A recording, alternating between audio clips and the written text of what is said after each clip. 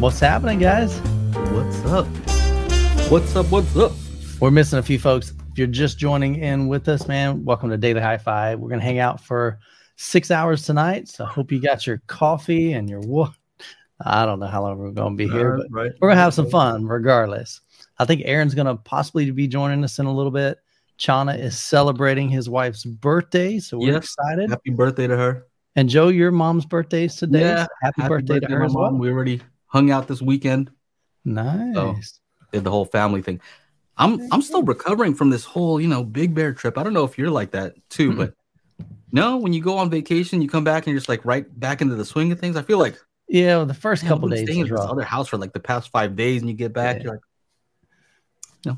See, I've been back for a little bit. I've been back for like a week, so I'm over it. So yes, but when I first get back, it's like, man, it's hard to get back in the grind of things. It's weird. For sure. All right. You want to say what's up to some of these folks here? Yeah, absolutely, man. Good to see you, Megatron. Tim's in the house. Chris. Who else we got? RGA. Good to see you, buddy. Hey. Ike, as always. What's up, Twitches? True Voice of Reason. Good to see you, Gene. What is going on, man? John Duncan's in the house. Who else we got? Derek, Jed. See Big, Victor, the bad guy, 56. The bad Billy. guy. What is up, Billy? Junior. Dang. All right. Well, Croson just popped in, so we're going to go ahead and end the chat early tonight. And good to see you, Paul. Yeah. So I don't know. I don't have anything in particular that I need to talk about or, have in mind. We did see. I'm still getting back into the, the routine that worked out. You know what I mean? Like you just have to go back and do your normal everyday thing for a while. So I'm assuming you haven't had a chance to see John Wick 4 yet, right? No, I know that you have. I did. Can you tell us what you thought? Yeah, I mean, I'm not going to do any spoilers, but I mean, of course, it's massive action, crazy, definitely over the top, and a lot of. All right, so going into it, I mean, it's going to be unrealistic, but it was just really, really far-fetched stuff, man. We're talking Fast and the Furious kind of stuff. At that level, huh? Yeah. I mean, like I said, it's still going to be a great, demo disc.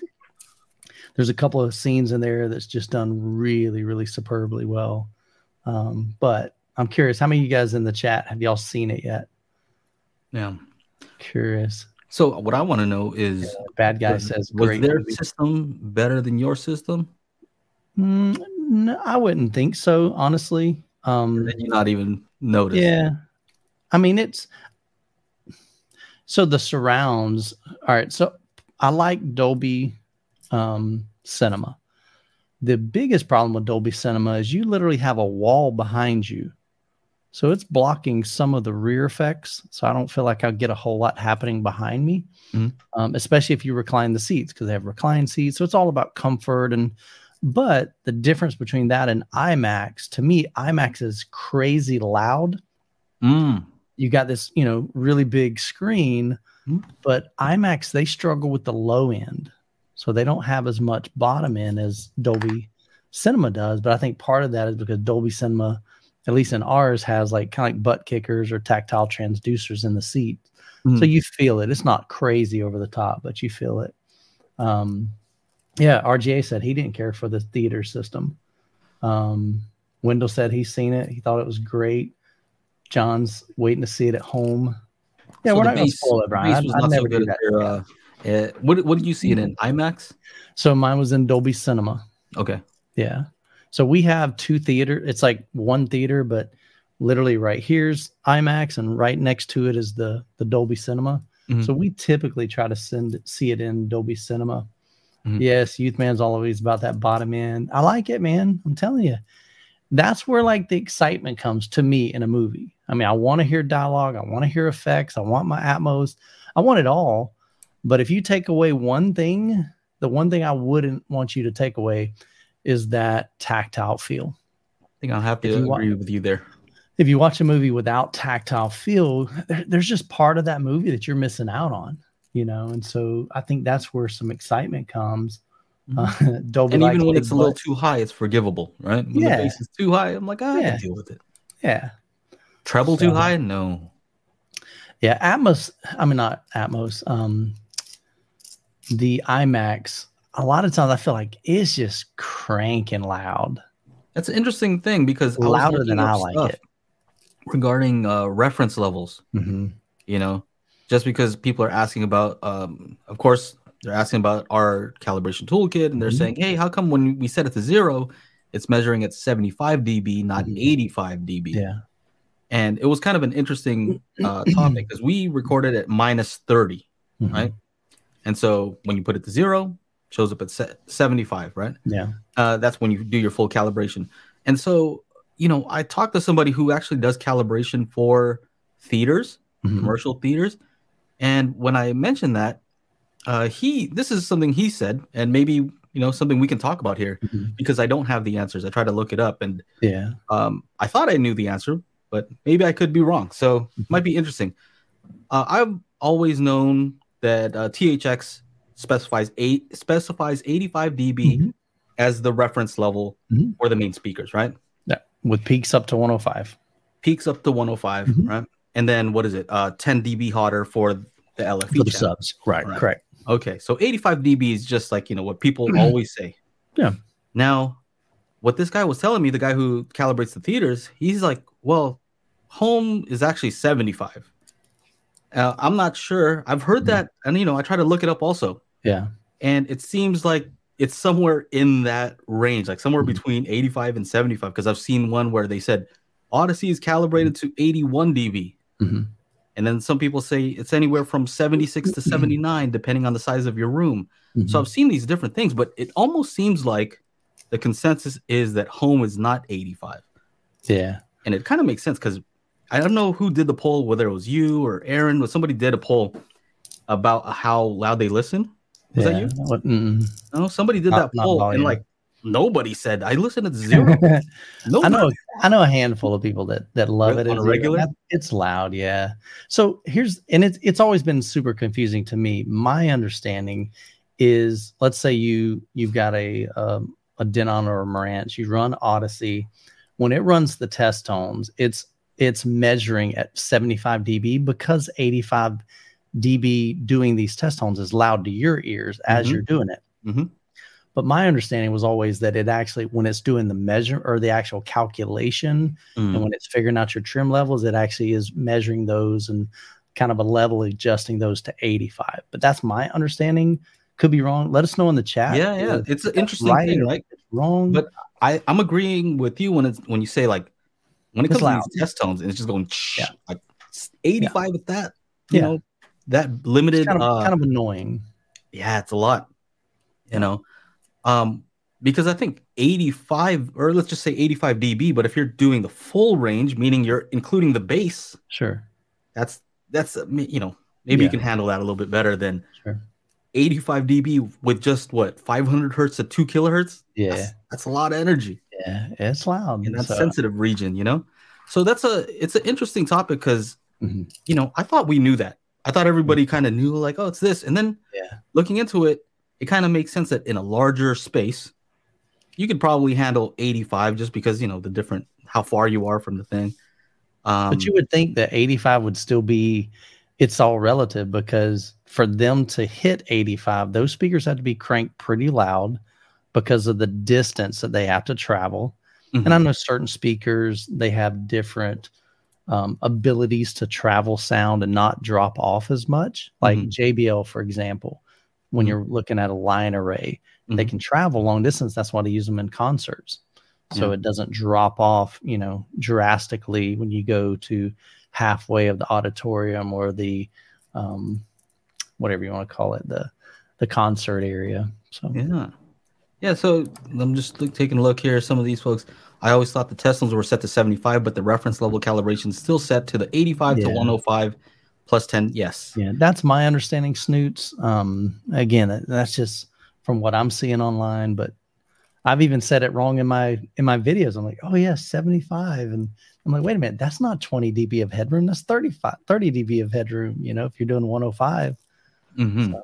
What's also interesting is 85. If you're talking about 85 dB, If you're talking about car audio, like that's a hilariously low yeah. amount, right? When they're hitting that with like all the, they're like, they're 140, hitting 150 like yeah, easily in the car, with a ton of bass. So yeah. I think it really depends on the frequencies. You don't want to do 1 kilohertz, at 150 dB. It's not good, So yeah, that's an interesting thing. I think what the important takeaway though for that is that if you're going to be calibrating, right, unless you're using something like dynamic EQ, which switches, if you're not going to use that, I recommend not using it. I don't use it. Then if you calibrate to 75 dB, whatever's comfortable, right? When you raise it up and down, it should all stay the same. What you're mostly changing is the relative levels, right? And if you're using a mic, the microphone does not care whether it's 85, 95, one, maybe, there's going to be a limit, but it doesn't care. Your ears care, right? We have our ears, what we hear or how we perceive changes based on volume, but nobody's that I know is calibrating like EQ stuff with their ears only. Right? Sure. Levels, basically you can set it to a comfortable level is what I would say. Listen to, what you normally listen at, and then, make your minor adjustments there. And when you turn it up, if you have to turn it up, turn it down, they're all going to go up and down together. Yeah. I don't, and I'm with you, Joe. I don't think it necessarily matters whether we're calibrating to 75 or 85. And there's a question here. No, nothing says, is there any reason why we would use 75 or 85 as a reference level? Why not use your actual listening volume to set all the dB matching, etc.? My understanding, the biggest reason why we have a reference point, and that's really all it is. So 0 dB on your AVR when it's calibrated should be the same in Joe's room, should be the same in my room, should be the same in Chana's room, should be the same in Aaron's room if we're calibrated to reference volume. And using what I call the relative measure or scale, when it's in negative dB and 0 dB versus a scale of like 0 to 100.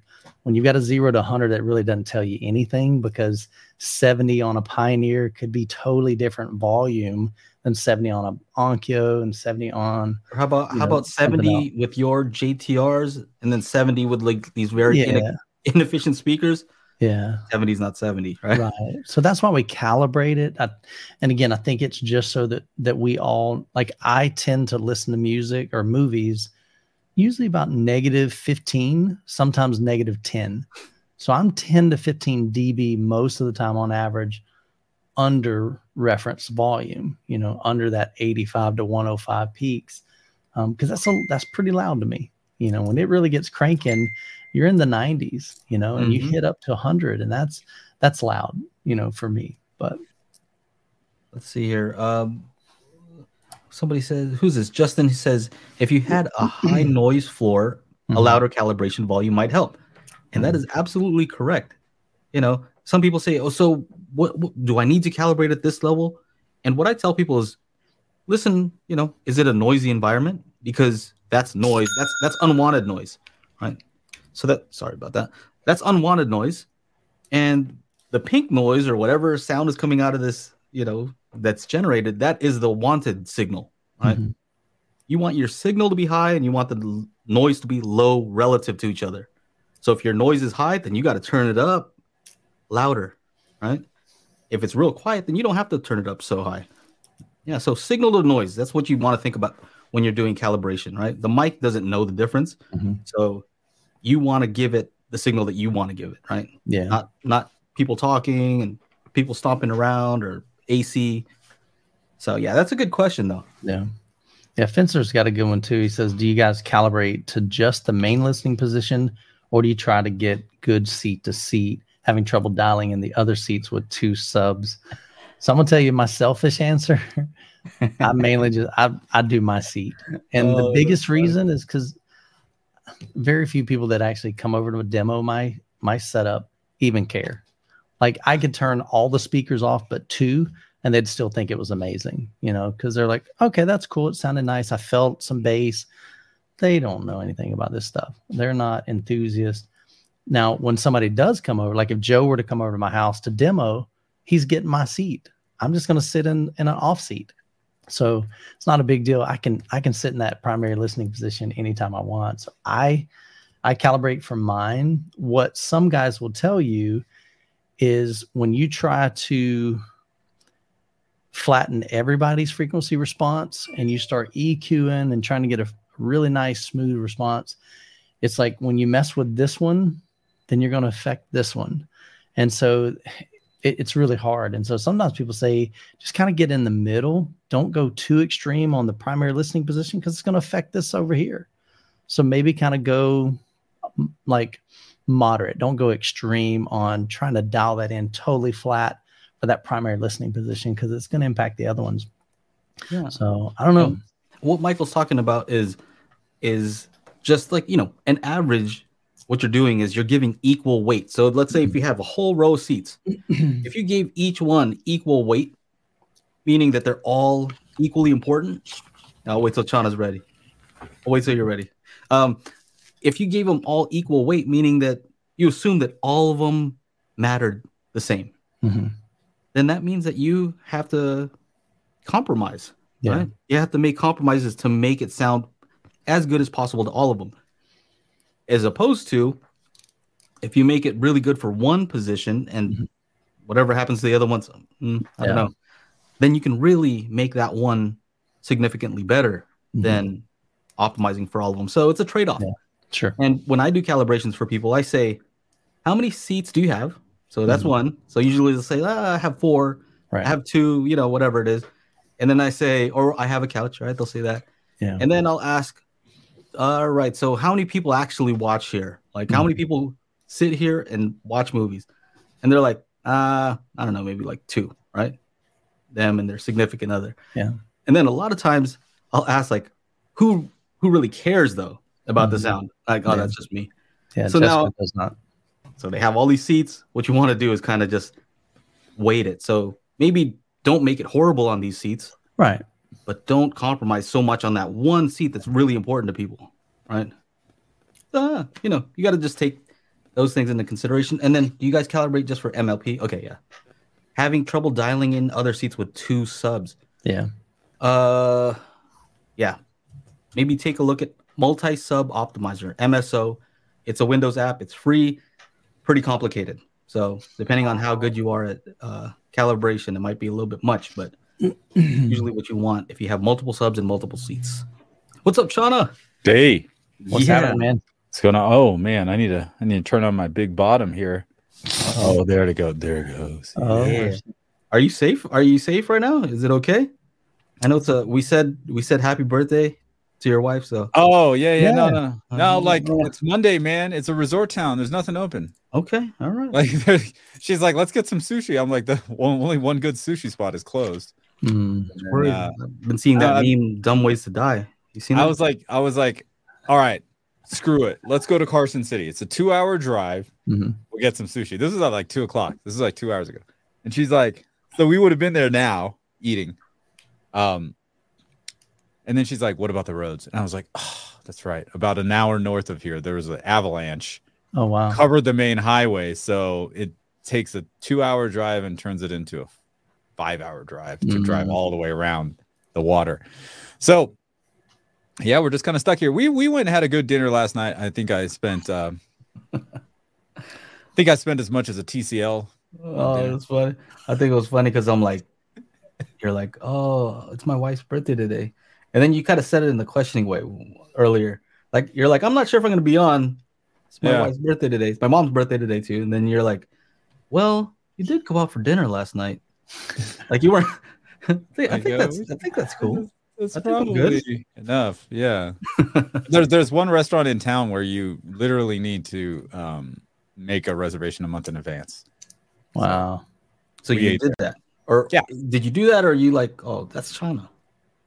No, I mean, no, of course I did that. There's no way not to do that.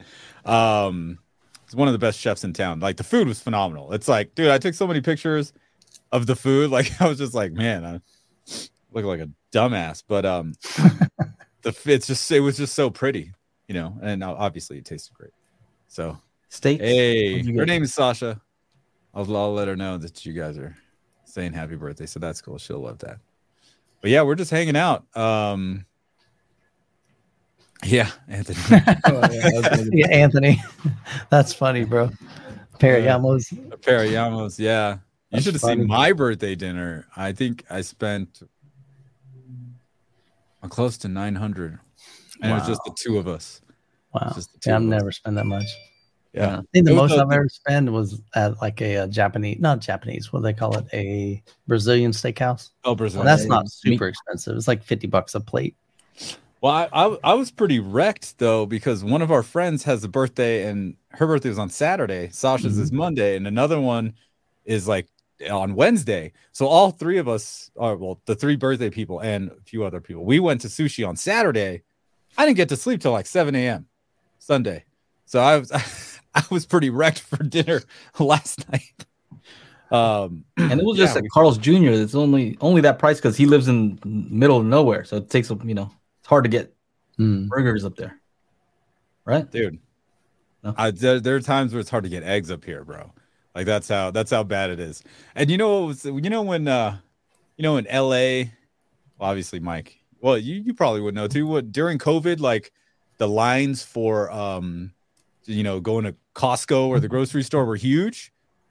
Guess who had stocked shelves? We did. Because there's nobody here. That's funny. Right? And then all of a sudden the word got out and people just come and get 3 grocery carts full of stuff and didn't just drive 6 hours to get here, loot and pillage our grocery store, and then go back like same day. What a long day. Speaking of food, have you seen this before, Chana? What is that? Something that you've ever seen before? De La Rosa? No, I don't know. No, these little. What are they? I don't know. I remember seeing these. Like, I go over to my friend's house and like there'd be people. I don't remember, but I just remember eating these when I was younger, and I don't think I've had one in like maybe 10 years. So, if anybody knows what this is, never seen them. Yeah, it's good. Peanut butter mazapan. Well, cheers. Cheers to the mazapan. Somebody here knows. Van Gulsi says you need to treat your wife on her birthday. Mine is tomorrow. Well, cheers to your wife's birthday. Happy birthday. That Mexican PB candy. Yes. Powdered peanuts. Oh, what's up? All right. So see, powdered peanuts. Yeah, that's interesting. Just eat it. Yeah. FOMO, what's up? What's up, bro? A lot of people know what it is. Yeah. That's cool. Mexican mazapan. Yeah. I don't know, but I'm gonna eat some. You're gonna eat, yeah. Okay. Good. Eat it. So what's going on? Well, you guys have any questions here? If you guys have any questions, some guys mentioned just go and answer some. And if you want to do some super chats, that's nice too. Onkyo announced the new TXRZ70. Onkyo TX. What's the TX? 11.2. I'm gonna mute myself while I eat one of these. Where'd you find it, Mike? Teenage photo. What's that? Did you find a link to it or no? No, I'm just guessing. Oh, okay. Here, Audio Science Review Forum. Exciting news from Onkyo and Pioneer. Do they have one at Onkyo? Does Onkyo not have one? No. Sound and visual. Let's go there. I think there was some, well, I guess like leaked inside stuff that I don't know if they've officially announced anything yet. Oh, I see. Oh, it says Onkyo previews. It's new. What is this? An ad? Oh man, these websites are getting harder and harder. It's crazy, dude. Look at it. It's all over the place. Can't even click off of it. It's crazy. Like this is when they don't actually have the product. Yeah. I'm always like, this is like just the same version of First. I mean, so like this and this angle, this angle could totally be like whatever, because we can't see that bottom right, can we? Where the model number is. So it could be anything. IMAX DTSX. Okay, Mike was right. 11.2, $2,700. Okay. Selling $200 less than the Pioneer, which is like the same thing, sort of. THX certification, 11 channel architecture, processing, 13 preamp outs. Okay. Layout with 15 preouts? What? This is confusing. Can I just see a picture of the back? There we go. Yeah, there it is.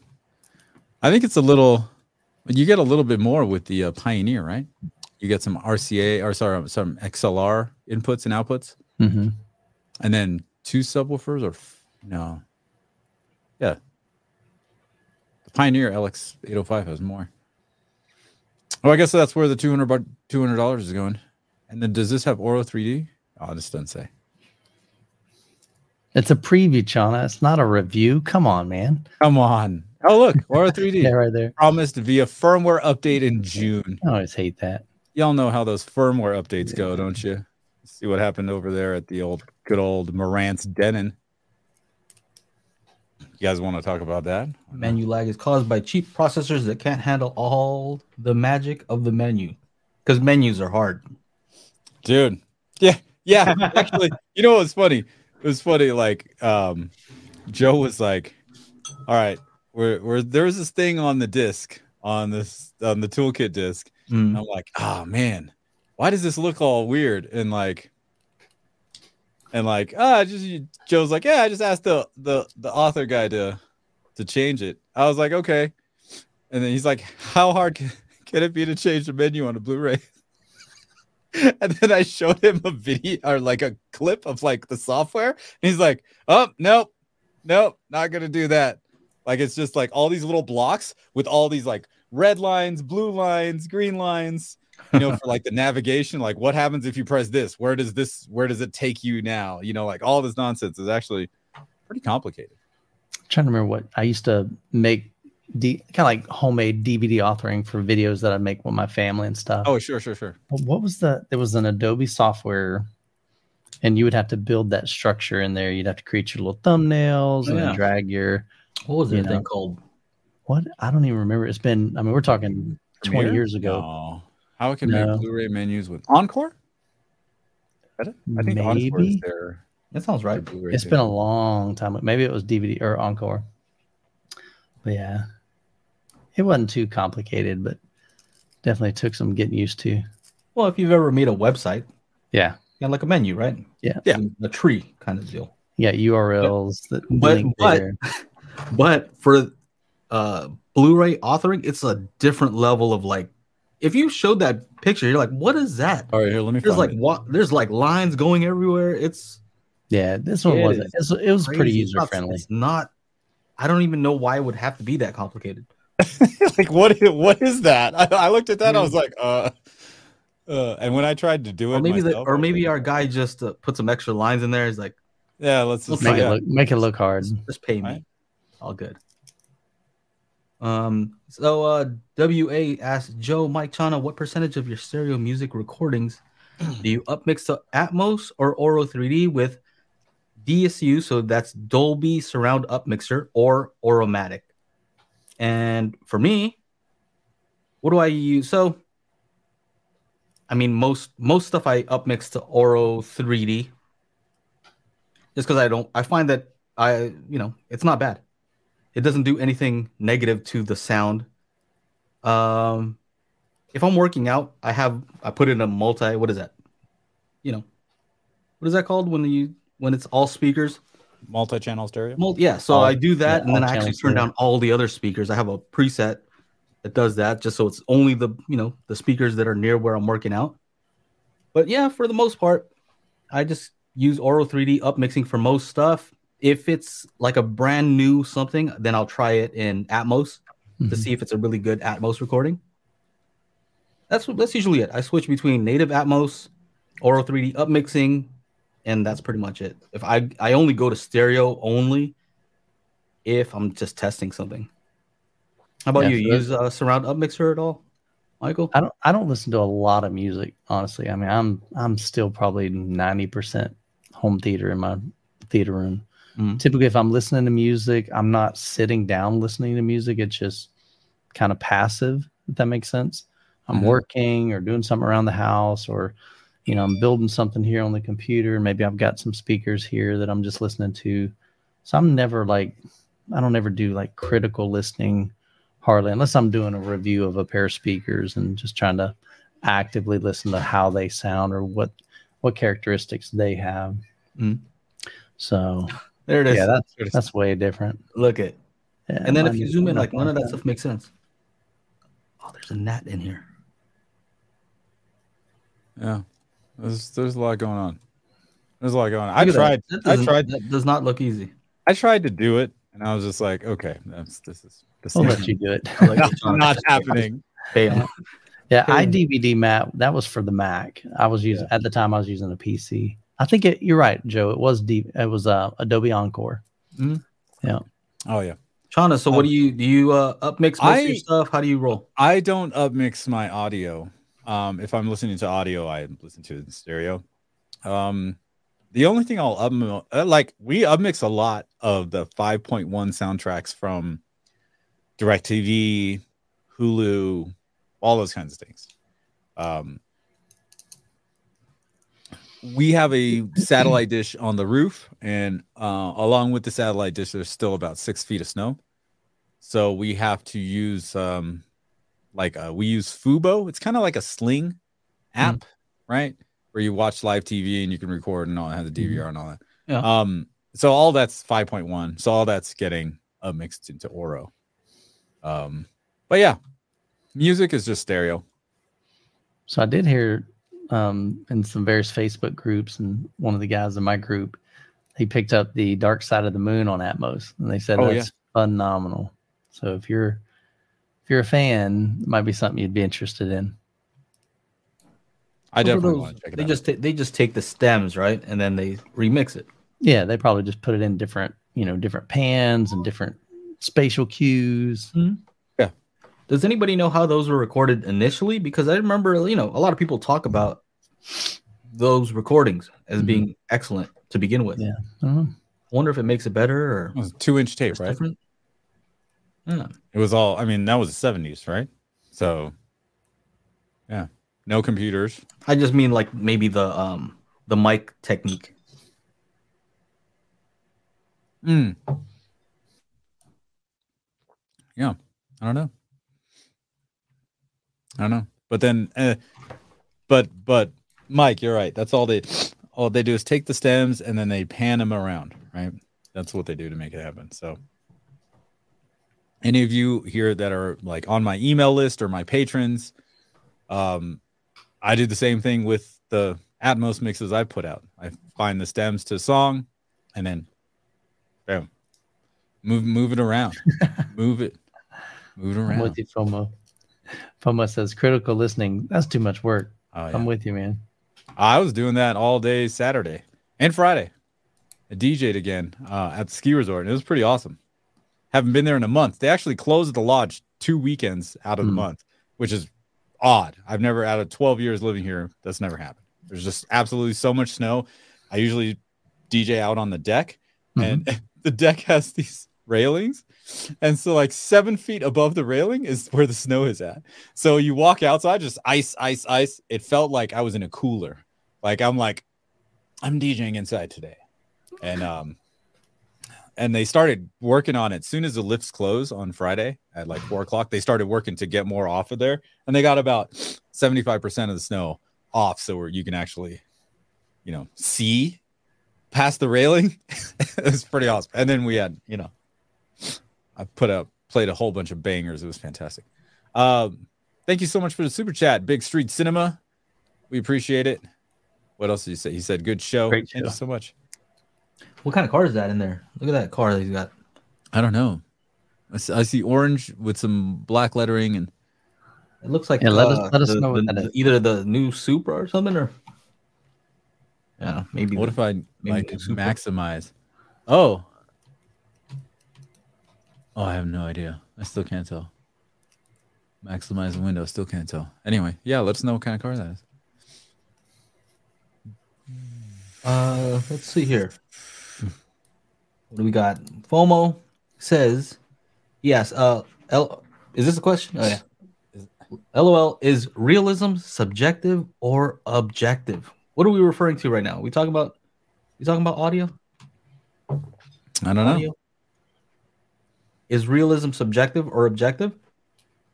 That's a good question.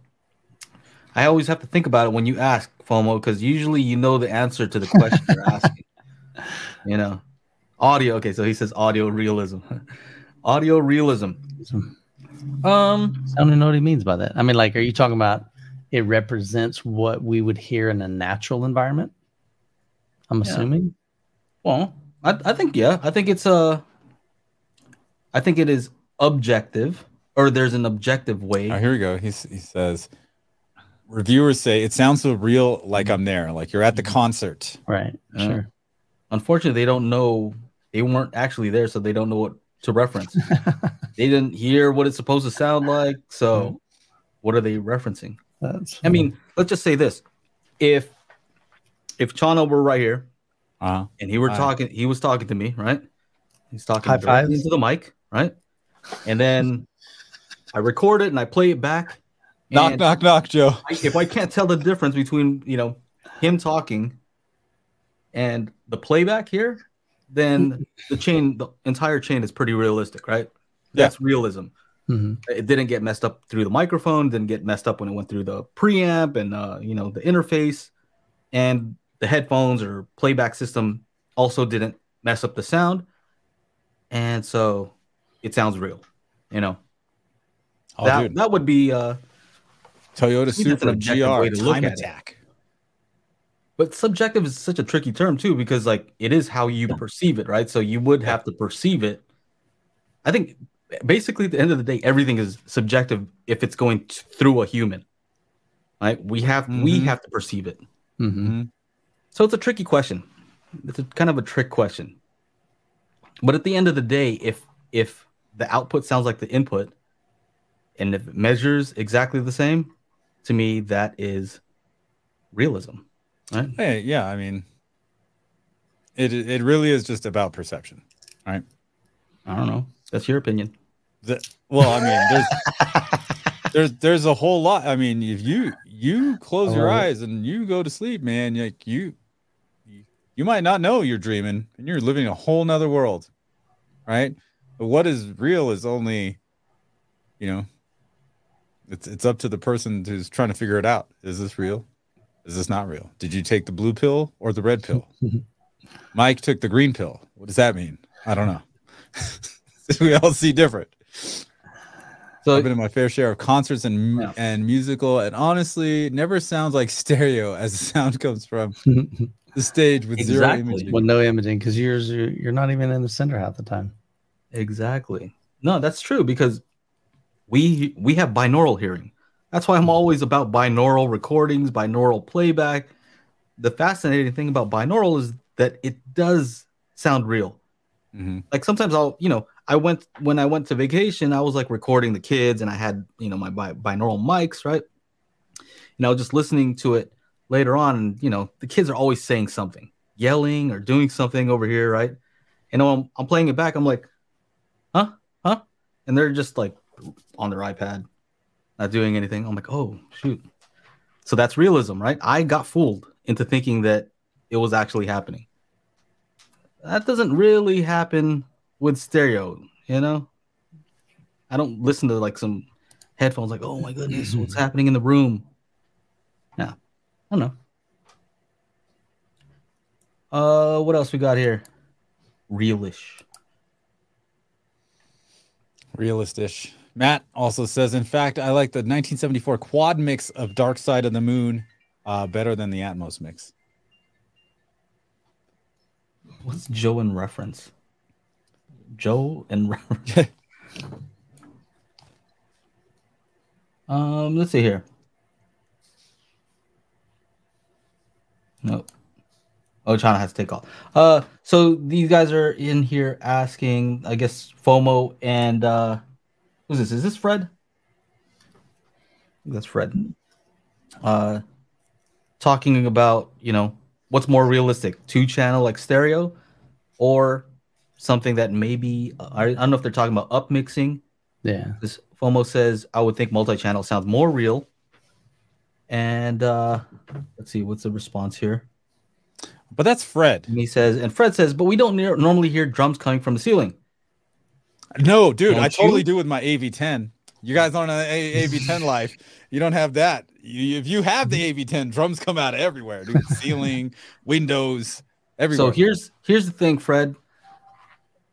If you were able to not hear the source of the drums, let's just do this. If you put a microphone on the ceiling, right? You don't think any drum sounds are coming from up there? Right? If somebody's playing the drum in a room, somebody's playing the drums, so it just comes only ear level, like nothing goes up and hits the ceiling. There are normally overhead mics when they're recording the drum kit. So in essence, if you wanted to be the drummer, you wanted to sit in the drummer's spot, they probably could make that happen because there are overhead microphones in a drum set. So they can put that up there. These guys are talking about, I think they did that in the concert, right? Yeah. Tommy Lee did that thing where he's like flipped upside down, was drumming upside down. Yeah, that's cool. So yeah, but I mean that's the argument, right? Oh, I don't hear drums from the ceiling. I don't hear voices coming from the ceiling.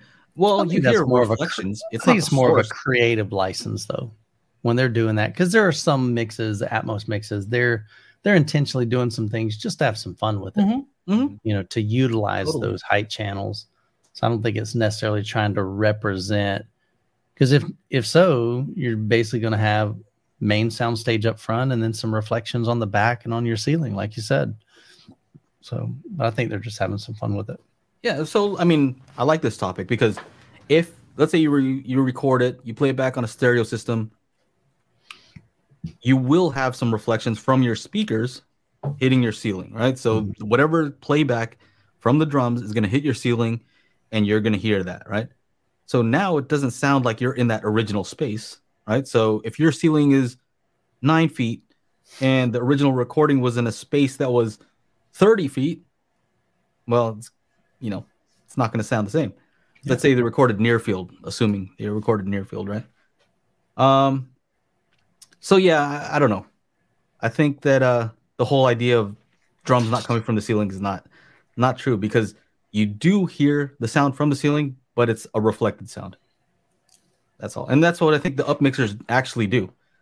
They have an idea how reflections sound and they play back reflections when they're not there. So what else we got? Tim Todd, stereo with effective crosstalk cancellation given a person's HRTF, head-related transfer function, make for a more realistic experience. So crosstalk cancellation given a person's HRTF, he's talking about let's see, like what you're talking about through speakers. I assume he's talking about through speaker playback. And when you're listening to speakers, right, let's say whatever's coming from the right speaker is hitting your right ear, but it's also crossing over crosstalk, hitting your left ear. And that's an unwanted sound. Sometimes, I don't know, that's arguable also. Because the mixer probably mixed on speakers and maybe he accounted for that. I don't know. But there are systems that cancel out the sound going to the opposite ear. Like the Polk SDA is supposed to do that, with their speakers. And I've seen some crazy headphone type of systems. I forgot what they were that actually do that. But yeah. Basically, if you do that, if you do crosstalk cancellation, then you can. What it actually lets you do is you're able to hear binaural. If you play a binaural recording, you can play it through speakers. That's it. It actually might not make normal stereo sound better, right? Because it might sound like you're wearing headphones. You're like, oh, I don't like that. I want to hear it out there. I don't want to hear it over here. Something like that. I mean, I'm talking out of my butt right now. I don't know. Like those Polk SDAs were actually pretty fascinating to experience. Dude, it felt like I was in a room and the room had headphones on, and I was like the little guy in the brain. That's right? It was so weird, but very cool. And I played. There's one of my tracks on my demo list on Tidal or whatever. had a lot of like crazy panning, just left and right panning, and it was so like crystal clear. I felt like I was in a room wearing headphones. Mm-hmm. I mean, it was pretty crazy. I think they'd make a killing if they just took the top of the Polk Legend L800. Mm-hmm. Just took the top. Forget those 210s or whatever it was. Right. Just the top with the SDA tech, and just sell that. You know what I mean? I don't. Make it lower. Make it in the reserve series. I'd buy that. Yeah. What else we got here? I see Aaron's in the chat somewhere. Yeah, he says, "Shout at the devil." That's what it is. We're talking about Motley Crue in the chat here. Let's see. You like Sweet Child of Mine, though. Lead him. Okay. Shout at the devil. Look, it's him. He's the devil. Look at him. Awesome. Yeah. Have you guys seen The Dirt? You guys talking about Motley Crue? Oh, hey. The Dirt. Thank you for the super chat. Loved Techno's video on SACD. What would benefit to finding the crossover for speakers compared to the just set them at 80? Well, that's a good question. Great question. Joe had Joe does all these wacky remote calibrations, and one of the things is like, look, if you have a 70 hertz null from your subwoofer in your main listening position, like that happens quite a bit, and you can lower your mains to 60 hertz, and now you can kind of cover that area with your main left and right speakers.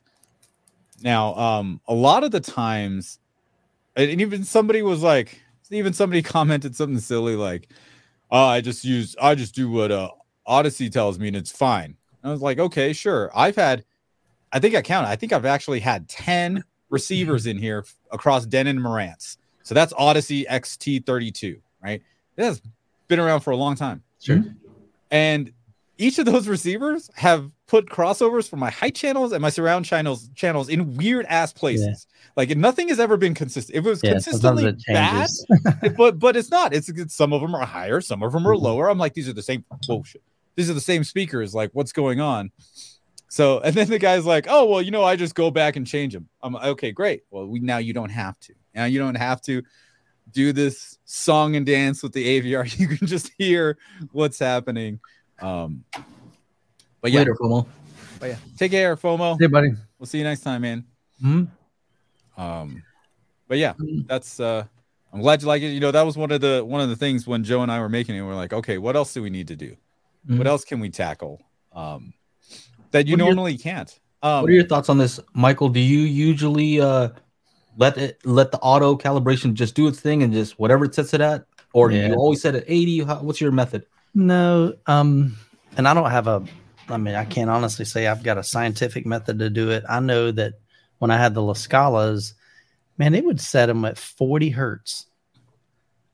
There's no way on the planet they could play down to 40 hertz. They, even looking at PKW's kind of white papers on it, I think he said they're kind of like effective down to about 70 hertz. So they didn't belong being down there for, right. I don't know why it measured them. Maybe it's because it's in my cabinet. It's behind, kind of like in that little alcove screen. Yeah. So that could be impacting that. With the JTRs, I actually just asked the owner. I'm like, what do you typically run these at? And he's like, dude, I run them at 60 hertz all day long. No problem. And so I've set mine to 60 hertz on my LCRs. So, but the rest of them, I pretty much leave those. Because they're usually Odyssey will run those either at like 80 or 70 for the side surrounds, and then the Atmos sometimes, or the height channels are a little bit higher. Mm-hmm. Yeah. I've seen Odyssey set my height channels to 120, and then the same height channels on a different receiver to 150. So what I think is funny is when Odyssey does my LCRs and they're different. Like they're the same identical speaker, man. What the heck? Yeah. Why would one be 80 and one be 60 or whatever? Set your La Scalas to 40, which is lower than. That's ridiculous. Yeah. To me, that's the worst thing it could do, actually, right? Mm-hmm. Because if you set it too low and then you go and turn it up to, too high, whatever, Yeah, then you hear, you're like, oh, what's that sound? Yeah, it doesn't sound Oh good. yeah, that speaker can't handle that, right? Mm-hmm. And I think it's because, my theory is when they're doing the level matching, they're doing all this stuff, they're not checking for distortion, right? They're like, oh, I hear bass down to 40, right? Yeah, that's cool. But if you were to turn it up just even a little bit more, it could be game over for that speaker, Nasty. right? So they're not checking for those sorts of things. That's something that you have to check. Mm-hmm. And so that's kind of why we've done it too, is like, check, see what each speaker can play down to and turn it up to a loud volume and see if it's making some bad noises. Right? Some and loud if it does, noise, turn it back loud down. noises. Don't keep it up there. So yeah, it's a good way to and I like Michael said that, you check with the manufacturer and see what they recommend. So then that you're not gonna overdrive your speakers. Mess things up. Right? Yeah. Which you probably wouldn't anyway because they're so efficient. Yeah. But that's a good way to do it. But I think what Chana's saying though is when you look at the speakers in the room, then you have to factor in how do they interact. And what you were saying is exactly right, Chana. Let's say if you have a single sub, right? Which we don't recommend. We recommend having more than one. But let's say you have two, whatever, right? But for whatever reason, those subs, wherever they're placed, you have 70 hertz dip, right? Everything else is perfect, but then at 70 hertz, whatever, you get a cancellation at your main listening position. But let's say your main speakers are in a different place and they can play 70 hertz fine, right? Let's say your floor standing speakers can actually play down to 40 hertz. All right. So if you chose, a higher frequency, let's say if you chose 80, that null, so it's going to be the subs are going to take over below 80, and it's not perfect, right? It's not like they don't meet like this, right? They kind of cross over like that. But if the subs are handling that, or they're the ones that are mainly handling that, well, they have a dip. There's no sound there. Whereas if you were to cross over lower, let's say it's 60, then your main speakers that don't have that null at 70, then they would handle that region, and now you'd have a smooth response, right? There's no place where you have a null. And that's why you may want to go and check, right? Just try different ones. And the tough thing is, what tones would you use, right? Yeah. A sweep is whoop. Okay, well, that's too fast, right? Pink noise is all the sound at once. So it's kind of hard to tell. Oh, is it missing a frequency here? I don't know. But with ours, it just goes through the octaves, right?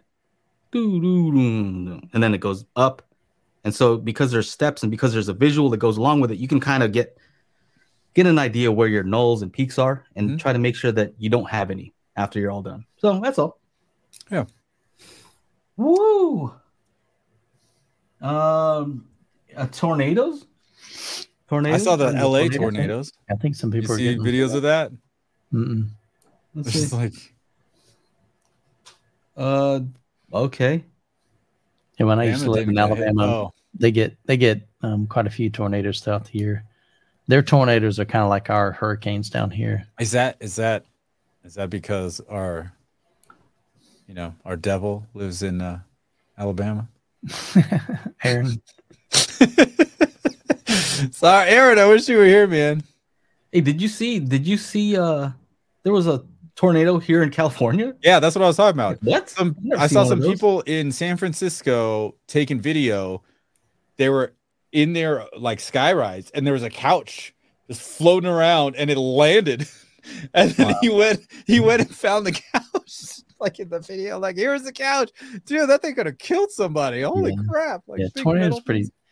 The good thing about hurricanes down here is we have literally days and like a week to prepare and plan. It's coming. You don't know exactly where it's going to land. But with tornadoes, man, they hit quick and they move quick, and you don't have time to get out of their way. And they do massive, massive destruction. So I'm glad you're safe, bro. Aaron said one touchdown nearby a couple weeks ago. So we were on high alert Friday. Oh, man. Yeah. And they say they sound like a freight train coming. So if you hear a train, it's like you better get some shelter quick. Right. So I did go into one guy's house doing a home theater tour not too long ago. And that was one of the first thing he shows me in his house. He opens up this little door, and it's a fully enclosed room, cement walls, or maybe, I don't know if it's steel or whatever, but just fully enclosed. But it looked like John Wick. I mean, there's like wall to wall of all kinds of crazy guns, and it was his gun collection, but it was also a storm shelter as well. So, and if the zombie apocalypse ever happened, dude, he is set. Like straight up set. What else we got here? We got some starred comments. Yeah, there's a bunch. Oh, one thing real quick. Some people have been asking, and I get a couple of these emails, and they say something odd, because until now, until we put out this disc, we haven't had a way to check to make sure your AVR is working properly. And someone was like saying, you're like, hey, something's wrong with your disc. Like, they play the call out for their, let's say it's a 714. They play the call out, and the height channels are coming out of the surround channels. Like when I say front high left, it's coming out of the surrounds, something like that. What would you think that is, Michael? I think you hooked it up wrong. That's what I'm thinking, right? I think you put your banana cables in the wrong hole. yeah. For the most part, when I would ask, I'm like, okay, what is your system? It's a Marantz. I'm like, okay, well, I tested this on 2 Marantz, 2 Denon, a Yamaha, a Pioneer, and the Arcam. I'm like, in my head, I'm like, no, these things work properly. Double check to make sure your Blu-ray player is outputting in bitstream. Like, these are all basic things that could just be missed, right? Because of something or another, or maybe something ran an update while you were sleeping, right? Blu-ray player got an update, and then what? And it's changed and they're all different. It doesn't just say audio bitstream, like Sony has BD mix or something, not, something like that. Something different. It doesn't say bitstream, but it's funny. It's funny. Somebody else said, hey, the LFE, the subwoofer doesn't play when I do the call out, but when I play the peak noise through the subwoofer, it works. I'm like, oh, you have your subwoofer set to auto. So when it does the call out, it just says LFE, and then it starts putting the signal in there. Once that's done, then your subwoofer is actually on. So, when you're doing these kinds of tests, make sure you set the power to on, make sure, like Michael said, your wires aren't goofed, and everything would work. Because there's no reason it works for me, it works for Joe, it works for 600 other people, but it doesn't work for yours. It doesn't work like that. It's all through the Dolby Atmos renderer. If it's there, it's Atmos. You see it, and the discs are replicated. They're exact copies. Like, there's no I had a little scratch, so it doesn't play out of the right speaker. Like that. Yeah, it doesn't work like that. Yeah, it's a glass mat. You know what? I was thinking about this the other day. Joe, did you realize, dude? Look, we put out a Blu-ray disc, a glass mastered Blu-ray disc with Atmos, just like a movie studio. That's so cool. I'm like, oh my gosh, this is what it feels like. Pretty cool. What it feels like to be the man in charge. That's pretty cool. Man in charge, Mr. Man in charge. Pat yourself on the back. You deserve it. It's all right. Yeah. Anyway, sleepless nights. You deserve a little. Doesn't hurt. Yeah. Anyway. What other questions we have here? Oh, sorry. Were you done with that thought? Or I was done with that one. Somebody asked about should I talk about the Marantz Denon update? I made a video about it. If you guys updated the big dude, I don't know if you're on the Denon AVR owners group on Facebook. Man, it was super active. Everybody's like, did you get the update? Did you get the update? Did you get the update? And I always say, don't ever be the first to update, and turn off auto updates, because it could break something, and something is big. Thank you, Angela. Big hand. Give a round of applause for Angela too. She made all the graphics on the disc, on the cover. Well, I mean, Joe started off with this thing. Should I tell him, Joe? Joe's hey, I had AI make some. Oh yeah, he told us that. Well, I'll tell you honestly, it was just I was just messing around, just throwing out stuff into there, and I'm like, oh, that looks pretty cool, and I just saved it, right? And a lot of the stuff, this is the truth, right? Normally, you start a new company, and you're like, oh, what should the logo be? What should the name? Like, seriously, didn't we just pop those things out? Like, just name it this. Get the Instagram. Is the domain boom, available? boom, boom. Okay, Oh, boom, we boom, need boom. this.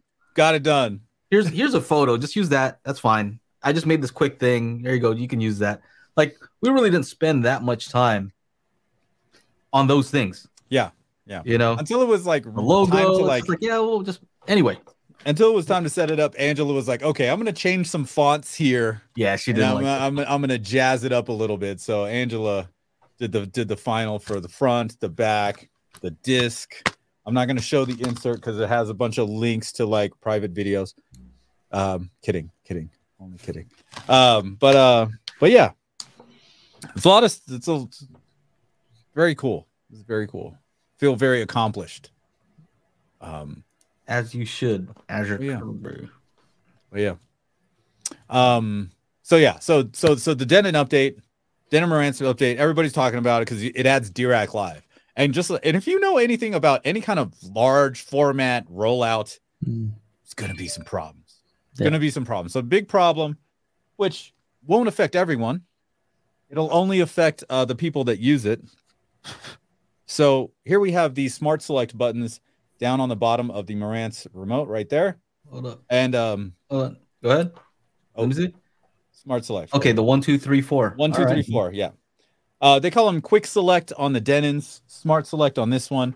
I just dropped it. Did you hear that? $7,000. I mean, basically, let's say my favorite device to watch is a Zapedi. Okay, I'm on the Zapedi. I have the Zapedi as a source. We're on Dolby Atmos, and I'm like, okay, you know what? How can I switch back and forth between Atmos and Auro 3D with the touch of a button? So I'll save that, what I currently have as quick select 1. Then I'll change audio settings, whatever, preset 2, this, that, and the other as quick select 2. So you can just A/B, like, okay, here's Atmos, boom, here's Auro 3D, or whatever the situation is. You go from Blu-ray to Xbox or whatever you want to do. When you do the update, no matter if you have a saved quick select or you make a brand new quick select after the update, using quick select will wipe out all your settings, all your level settings, your distance settings, crossover probably as well. All the settings get wiped. So if you're going to do the update, don't use the quick select buttons anymore until they fix it. Yeah, or just don't update. Unless you really, really, really like, I updated, but I didn't want to update for Dirac. I updated to see what was happening. And then people were like, hey, can you check out and make sure this is broken or this is working? And so I ended up updating the AV10, like fully, like on camera. I was just like, oh, looks like it's messed up. Now, somebody from Marantz, or somebody from one of the Marantz groups showed me his ticket or whatever Marantz told him. And Marantz just said, don't use these buttons until we figured out how to fix them. So yes, RGA, first world problems. Yeah. So the update was designed by Apple. So that kind of relates to this. No, nothing is asking. Month's almost over, Joe. Waiting patiently on the app. Yeah, me too. Constantly working on that. And it's just Angela responded here. Beta signups for the app are coming soon. Stay tuned. And it's just like this firmware update. Everything's working perfectly. And I'm like, you know what? Can we just make this one little change and just make it easier for users to use? And you think it has nothing to do with anything. And it's like, well, I can't do this other whole, like, this real important thing. Like, oh, shoot. Because they're all, interrelated. You change one thing over here, it changes something over there. Mm-hmm. And so, it's rough, man. I used to work QA at a video game publisher, right? So I used to test video games. Mm-hmm. And my first game that I was on some really cool games, like the Scarface game, Time Shift, Fear, all these first-person shooters. But you had to work your way up, right? So my first project, they put me on a Barbie game, right?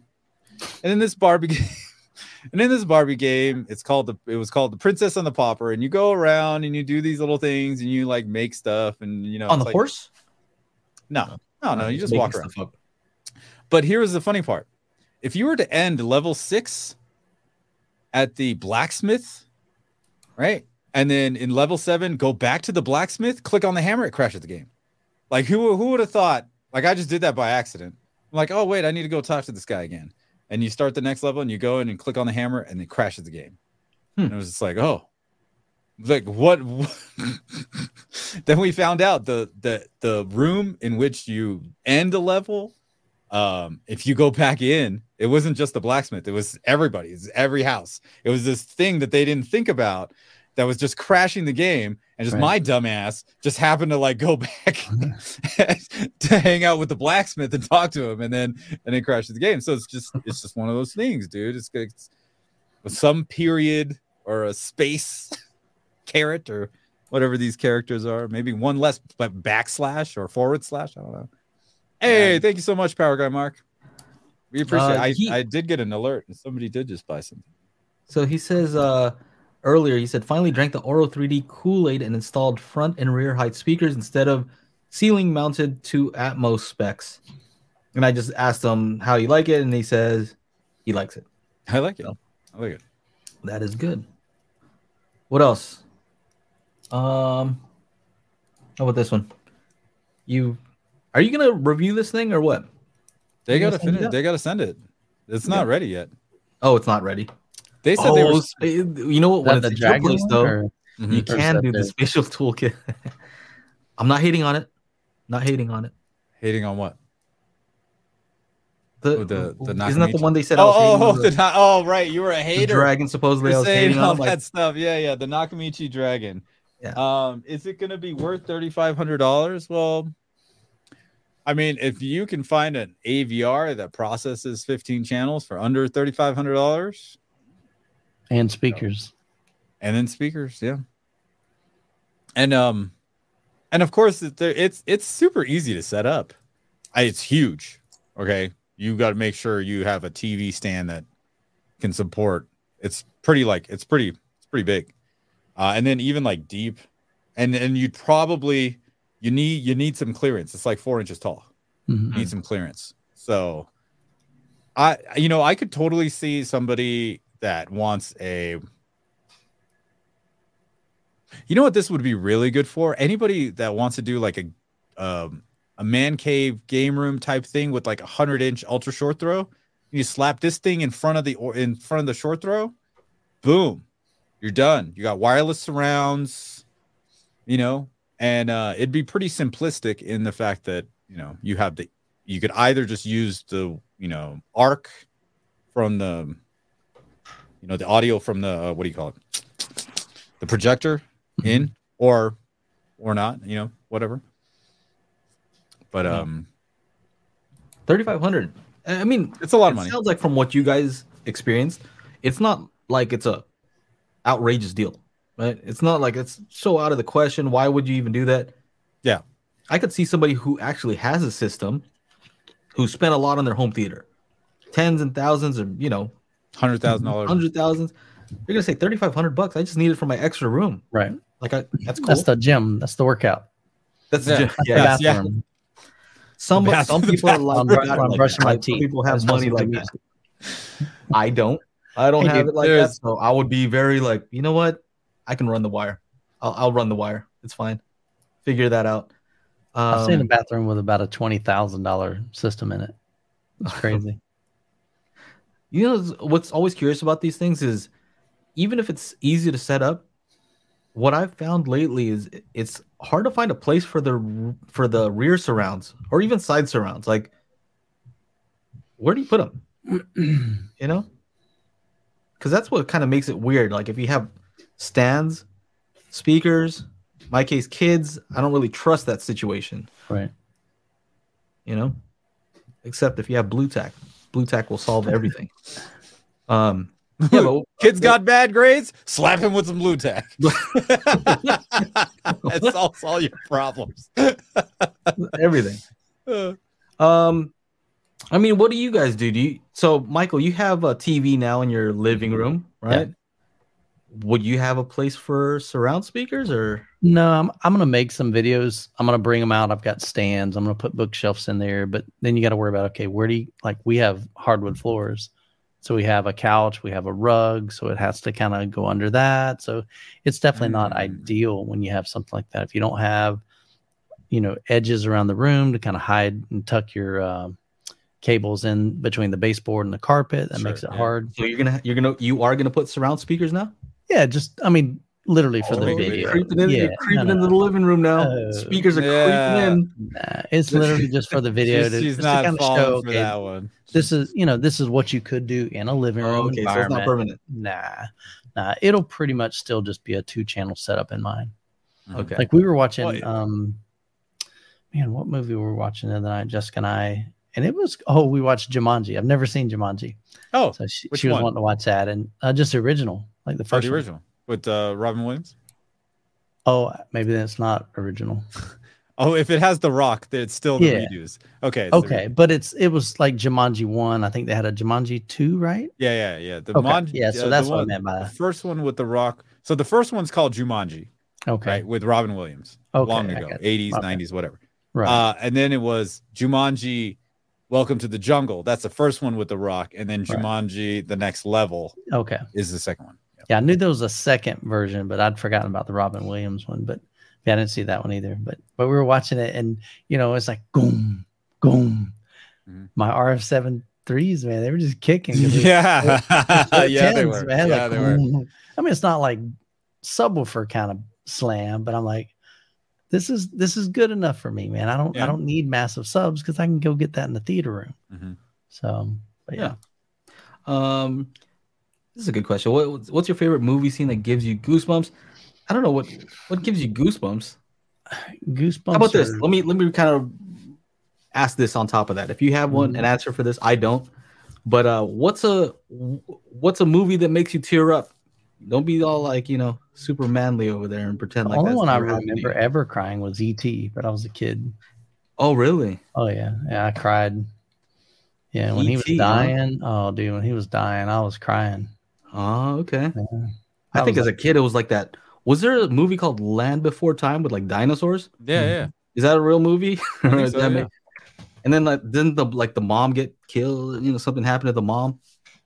And I don't know. Maybe I'm making that up. Coco makes Anthony cry. Coco. How about this? What's a movie that you don't expect? I already know mine. What's a movie that you didn't expect that make you tear up, but it did? Nothing. I'm trying to think. I don't know. I only cry when I yawn. Look at him. There's definitely been some movies that you see tears, I get choked up, I yawn, or cut onions. I'm trying to think. He's just cutting the onion wrong. Yeah, that's true. For me, let me just say, have you guys watched the old movie with Adam Sandler, Click? Mm-hmm. Yeah, that one. No. That one definitely. Bro, that one definitely. What the heck? Like when I watch it, like you're thinking Adam Sandler, funny, nothing. It's just gonna be jokes, right? You're just expecting jokes, and then the scene where the dad's like, "I already knew that stupid joke" or whatever, and he turns around. I was like, "Oh, what the heck? Ah, dang! Something got in my eye." It was actually very. Oh, and dude, Kate Blanchett. Or no, not Kate Blanchett. My bad. Kate Beckinsale. Huge difference. Kate Beckinsale is your wife? Holy crap. That would have been awesome. Click gets super serious by the end. Yeah, it does. Up, yeah. Yeah, a lot of people say Up, yeah. Up, yeah, dude. And it wasn't even talking. Yeah. Good Will Hunting. Iron Giant. Rocky 3. What did they say in Rocky 3? I remember. Yeah. What are you guys saying in here? Dang. John Wick 2 when the Mustang gets all wrecked. Mad tear up. Funny. Glory. Oh, okay. Fury 7. Okay. John Q. Good Will Hunting. Okay, we already got those. The Land Before Time is great. Okay. Iron Giant. Fast forward, end scene when they're gonna free Dom, but the movie ends. Or you know what? What happened there? I don't know. Oh, damn it! Oh, I forgot to plug in my camera. Plug it in, man. Plug it in. Bicentennial Man. I haven't watched that one. Isn't that the one where Robin Williams is like a robot or something? Something like that, right? This one's the best though. This is a funny comment. Mad tear up. That'd be funny if he really was like, what's wrong? What's going on over there? The Mustang. What else? Super bad one. All right. Yeah, Paul says he cried at the car crash too. All right, what else is here? Oh, we got a bunch of like starred comments here. Yeah, let's go. Arturo asks, I have a question to Chana or whatever happened to Harman Kardon brand today. Oh, excuse me. Yeah, I was a big Harman Kardon fan for a long time. In fact, I literally just unplugged my Harman Kardon HK 3490. It's a 2-channel, 140-watt stereo receiver for my living room setup. Now that I've got the SVS Soundbase Pro, so I unhooked that a long time ago. I'm like, oh, let me check out their surround sound processor, and so I bought I think it was a 3600 was the model number. And it was a good little receiver, but they had their own special kind of, I don't even remember what Harman Kardon used to use, but I think it was something different. And it was okay, but it wasn't probably my favorite. I think they were much better for 2-channel than they were for home theater. But yeah, they're definitely not in the scene. I don't even know if they make. They're more in the like background now because Harman owns JBL Synthesis. They do a lot of stuff. I'm checking out their website just to see if they are still making. What happens if you're dyslexic and you get Harman Kardon mixed up? Harman. I used to do that a lot. Carmen Harden? Yeah, exactly. Carmen Harden. That's messed up.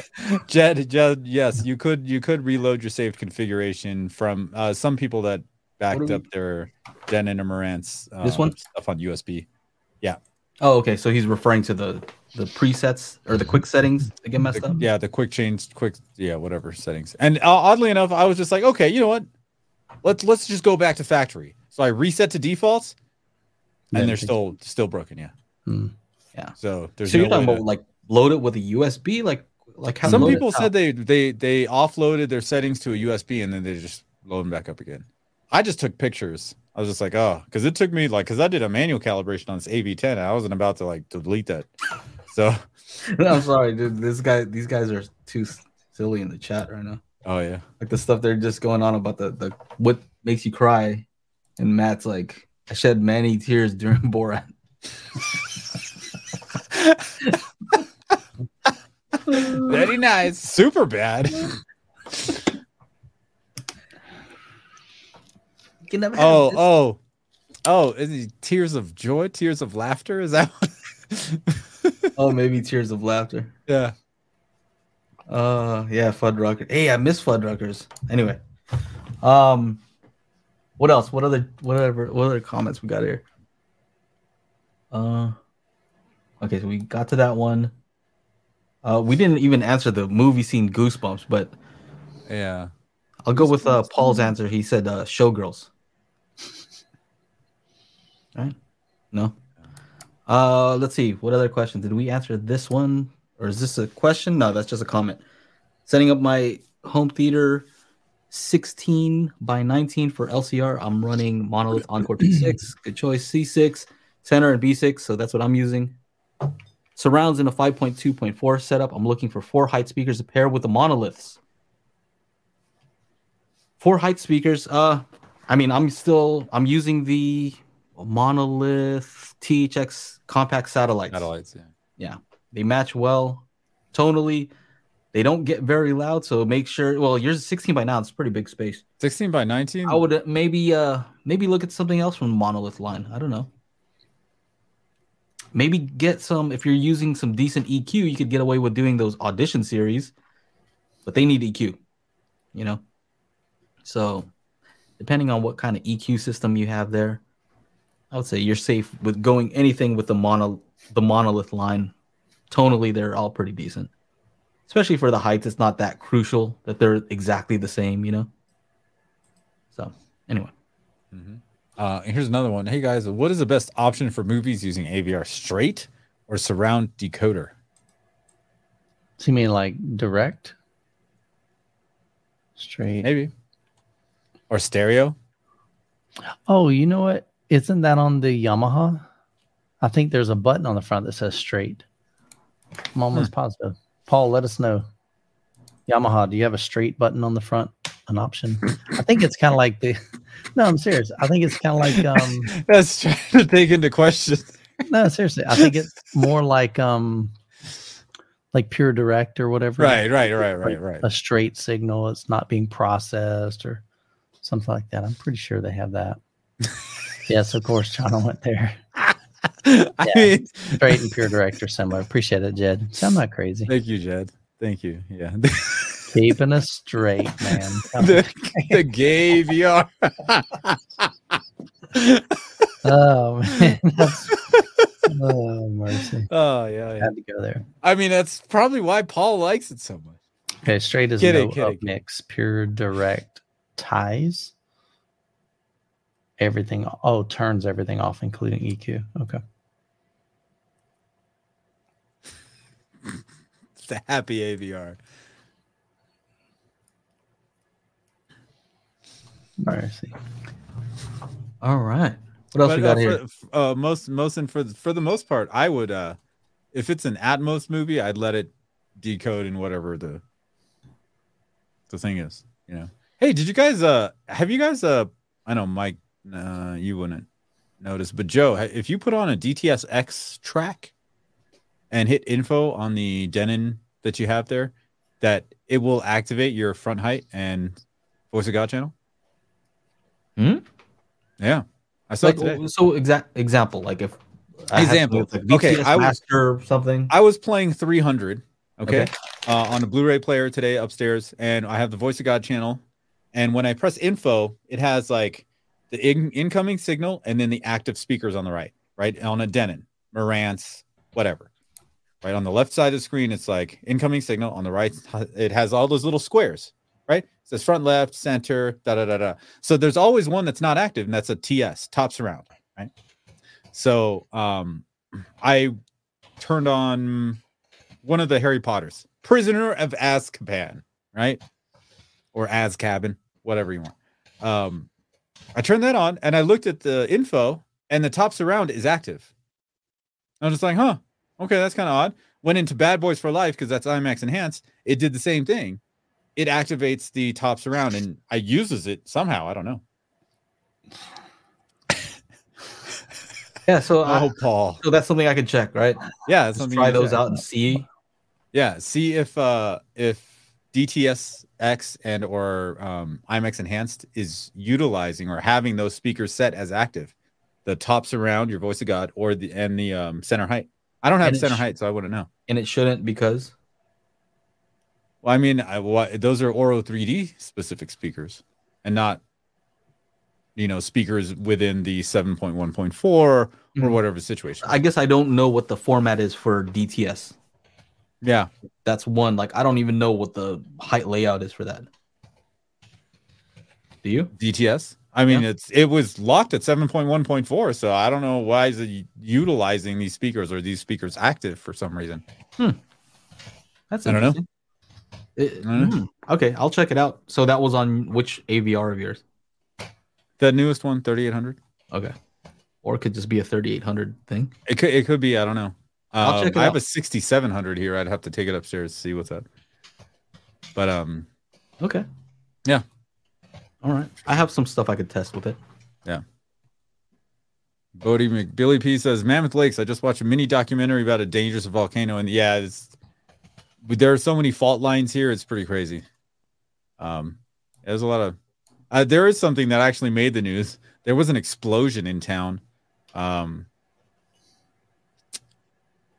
We have a lot of propane tanks, and some of these big propane tanks are for the entire complex. And one of those exploded last week, was it? Something like that. So, pretty wild. It's because there's too much snow.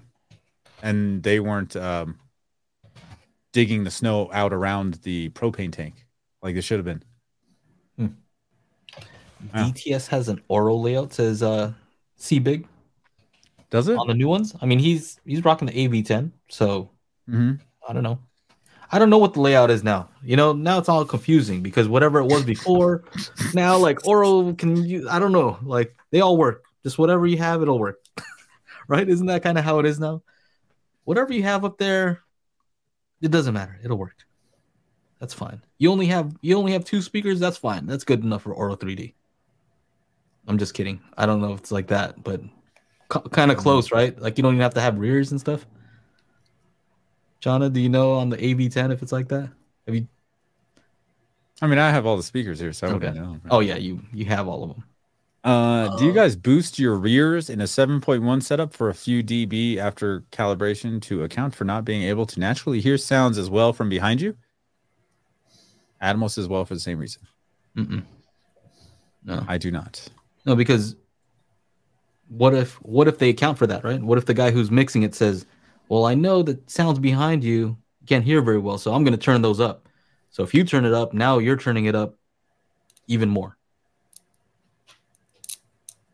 So what else? Anything else? I don't know. Don't know. Well, while you guys are figuring that out, make sure to listen to the audio-only version of the podcast at anchor.fm/daily hi-fi. You can listen on all the different podcasting services. And if you want to leave some super chats, we appreciate that. You know, maybe get some Fuddruckers. Maybe get some more of these. Oh, Mike, you're getting a Zapiti? Reference. I just got to unbox it and get it set up. That's nice. My I just got my NAS set up finally. That thing is cool. So this one will be just set up working. With got your UPS. What is it? UPS? Is that right? No, UPS has not delivered the APC. Oh, APC. Oh wait. APC it is the brand of UPS. UPS. We did this. I did this with Paul earlier today. I talked to Paul to like confirm a couple of things. But yeah, it's a stupid abbreviations: JBL, SVS, RCF, QSC, USP, KLH, BVD, BBD. BBD. The East Coast family. Never skip the beat. Nah, moving on South Street, just like. Okay. What else?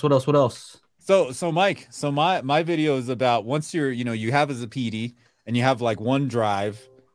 What happens when what do you do when you need more space? Max that out. Yeah. Once you max that out, what are you going to do? You just map. So you just add that to the map, right? Or can you only map to one? Like I know when I reviewed the goodness, not Zapiti, but the Zadu. So you can go in there and you say, okay, I'm going to map to this address, which is basically a hard drive. Right. In this folder. Okay. Add that library or add it to the library. Add those movies. Yeah. Wouldn't you just add the other, like? Well, it depends. Did you have a 2 drive? Is yours the reference a 2 drive? It is, right? Dual drive. I haven't even unboxed it yet. Okay. So if it has 2 drives and your drives are full, you need to go somewhere else, right? So you could attach more hard drives, externals to it, but that kind of gets cluttered and ugly a little bit. Yeah, that's what I'll be hooking up. I've got just an external hard drive that I'll be using with it.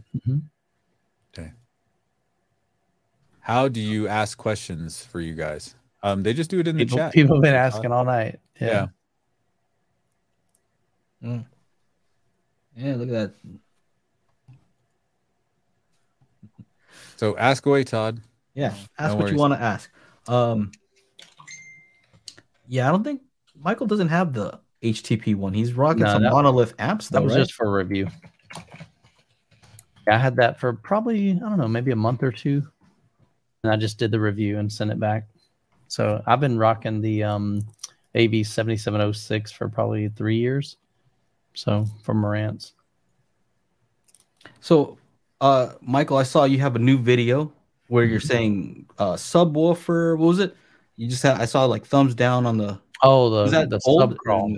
Sub crawl. Okay. Yeah.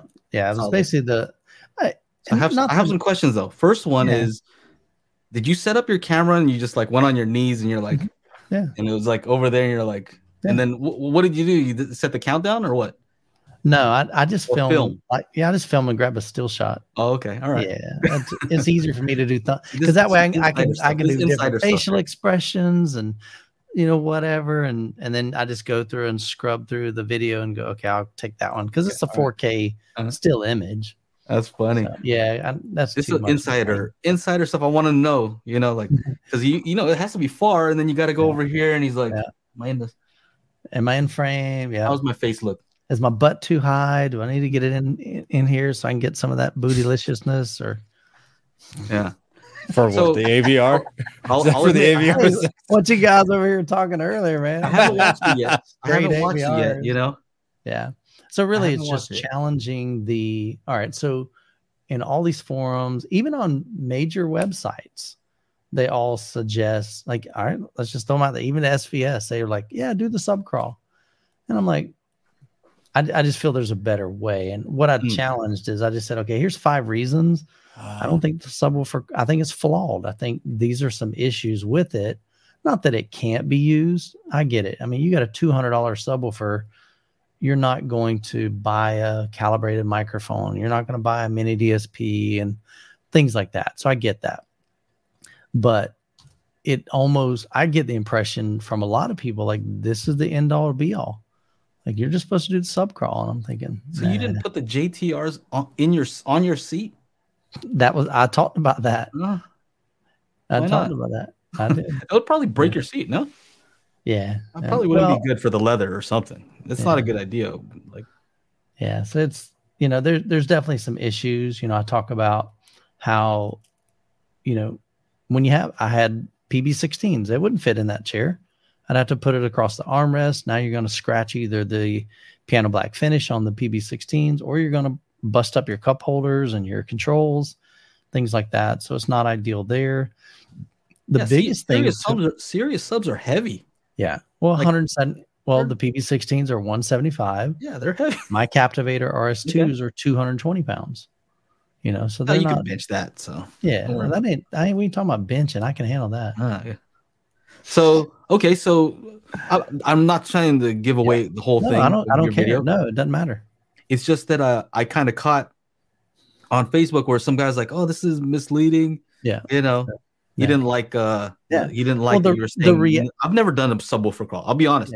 Yeah. Never done it. Like, I've done a bar crawl. Is that the same? You know what I mean? So think about this. Here was another reason that I mentioned that it's flawed is that, yes, you're crawling around. You're trying to hear what we're taught and what we're told. You listen for the smoothest and most natural sounding bass. Number one, what are you referencing that with? The Spatial Audio Toolkit is, you can buy it at Spatial CD. Yeah. Okay. When you're doing that, you don't have listening for. You don't have any reference. And then my biggest thing is you can't tell if you've got a null in these frequencies. You might have good bass response over there, but maybe that's 50 hertz. And that music is pounding. You're like, oh yeah, that's the best place to put my sub. Mm-hmm. But you got this big nasty dip from 30 hertz and 40 hertz. That's not a great place to put your subwoofer if there's a better location. And what if you find 2 locations that kind of sound good? And my whole point was, unless you're taking measurements, you're really just guessing where the best place in your room is to put it. Mm. So, and that's all I was trying to say is I think there are some flaws with the subwoofer crawl. Yeah. And I think there's a better way, and that would be to take measurements. So, that's what's interesting though is I haven't seen like specific instructions. This is how you do the subwoofer crawl. Most people tell you that. But like what you're saying is, what content are you supposed to play? Right. Right. Yeah. They don't tell you I've heard is like play a track that has some bass track. Bass, it has some bass. Yeah, exactly. Anna, is all bass the same?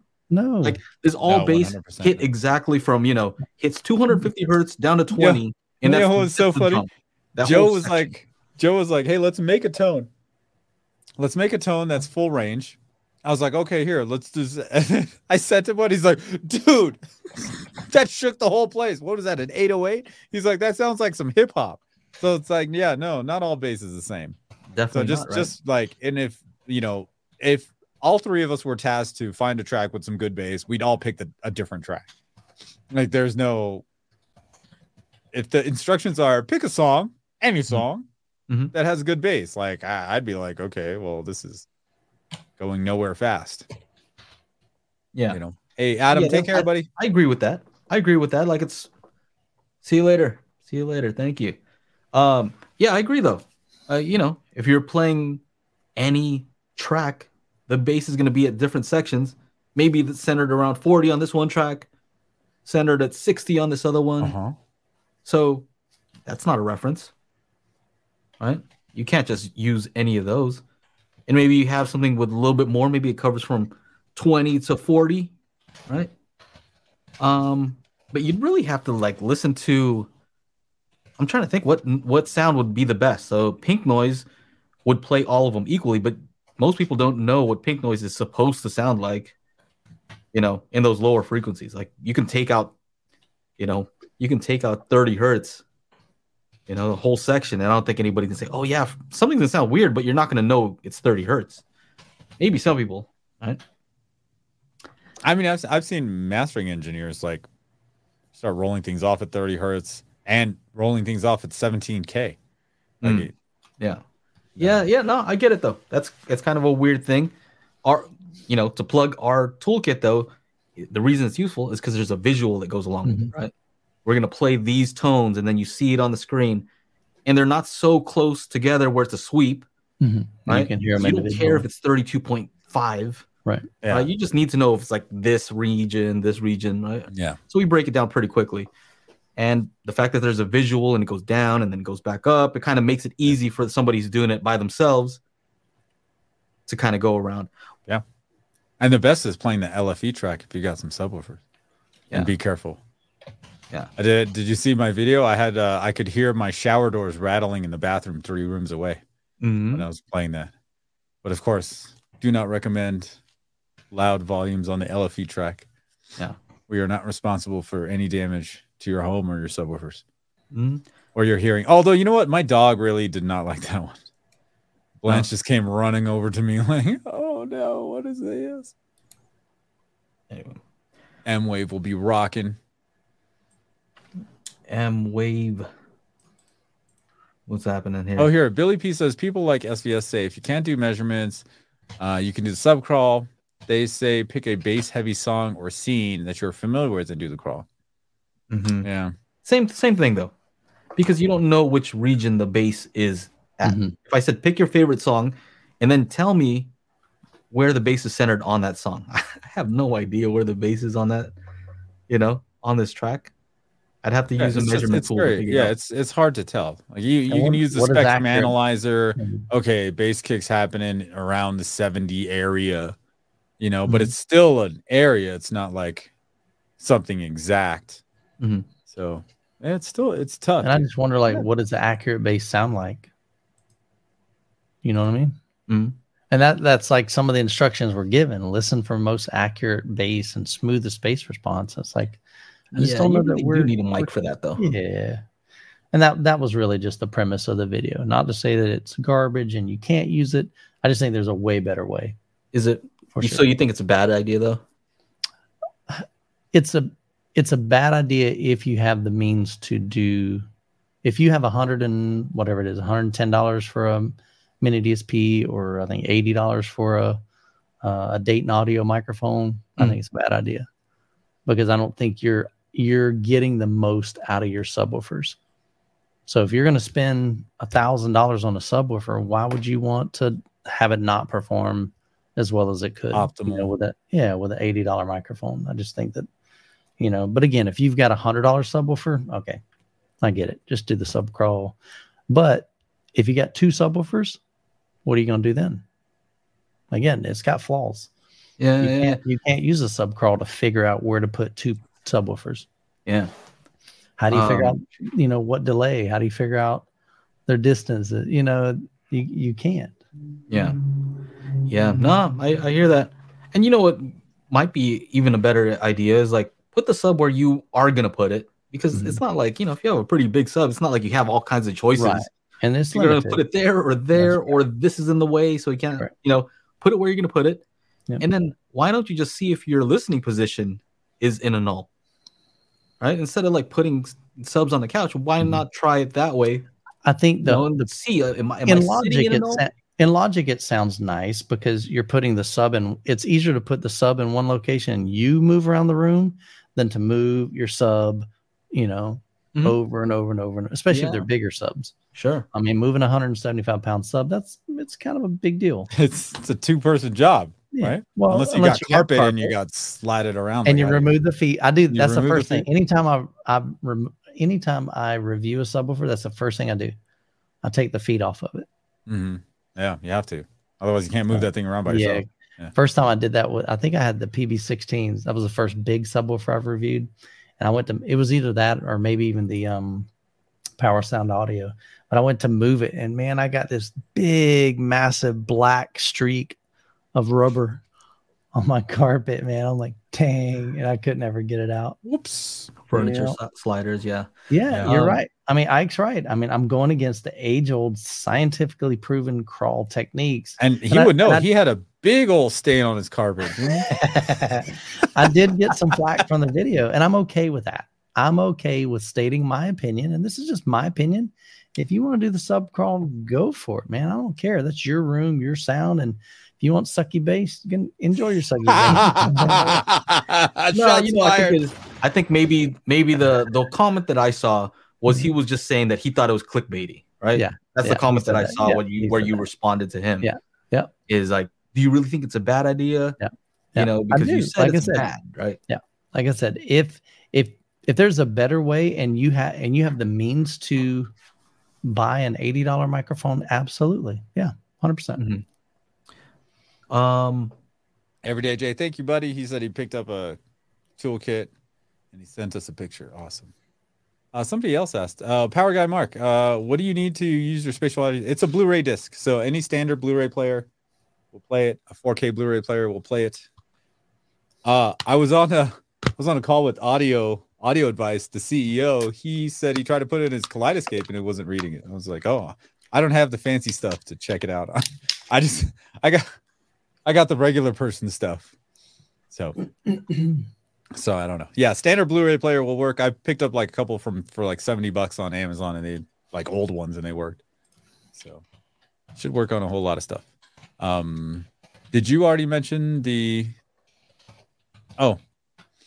here's Todd's. So Todd's question was about, that's an interesting face you got going on in the picture there, Todd.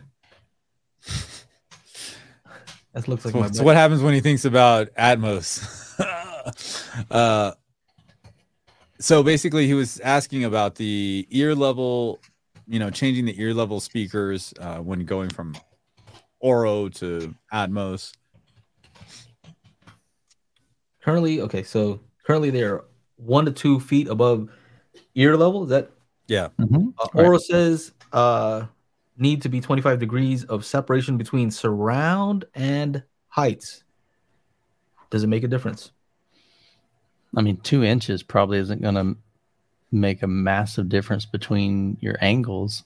And again, it's just, you could just pull out your phone, download an angle app, and then you can physically see, okay, if I put it here at 1 to 2 feet, or if I move it down or up, how much degrees is that? Because your room is going to dictate how many degrees that is based on the size of your room. Yeah, I'm not laughing at you, Michael. No.